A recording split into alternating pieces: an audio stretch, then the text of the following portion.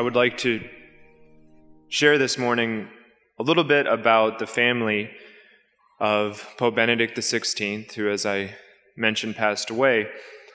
And there are three things that stand out to me as a child as he was growing up: Joseph Ratzinger. And those three are the poverty of that family, the resistance of that family, as well as the prayer of that family. First of all, they were poor. Although their father was a police officer and made good pay, they were nevertheless poor. And so while in public, they would wear their nicest clothes, you would see what they truly looked like at home. They were poor people who did not have much to eat, but that bonded them together as well as they grew in frugality.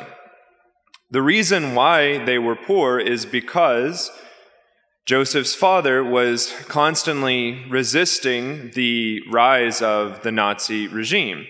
And so as often as he could, whenever the party had get-togethers, he would absent himself. And this caused him to retire early, as well as to move to a small farming town.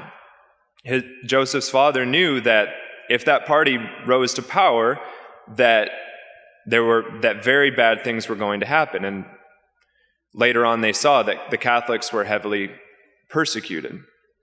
And second of all, the resistance. As I've already mentioned, they were resisting the rise of the Nazi powers.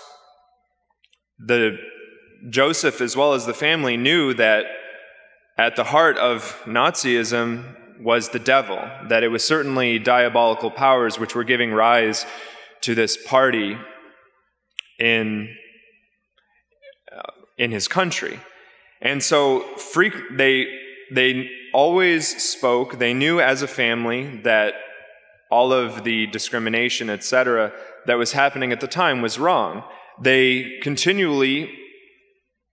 resisted as much as they could until, for instance, Joseph was drafted into the military.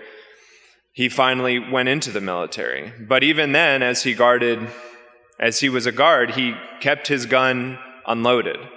They resisted in the ways that they could. As while Joseph was in the military, at one time, they were being voluntarily asked to join a group that was associated with the SS. And so Joseph told the soldier, he said, I want to be a priest, that soon I want to be a priest. And he knew that the SS despised the priesthood. So that SS officer spat in Joseph's face. But for him, that was a joy, because he knew that if he told him about his desire to be a priest, then he would not have to join the group that he was being asked to join. And the third is prayer. As a family, as these diabolical powers were growing, so did the family grow in prayer. What started with kneeling, praying the rosary as a family, increased. They increased their prayers, their prayers before meals and after meals. Joseph's brother, in an interview, said, really, as children, it was too much prayer. It was hard to pray as much as the father and mother were leading them to pray. But nevertheless, they were praying because of the harm being done in their country. So as we approach this altar, after the funeral of Pope Benedict XVI, there will be 9 days of mourning, the Novem Dialis. We haven't entered into those days yet, but it's very salutary to offer prayers for the repose of his soul, especially in our participation at Mass today.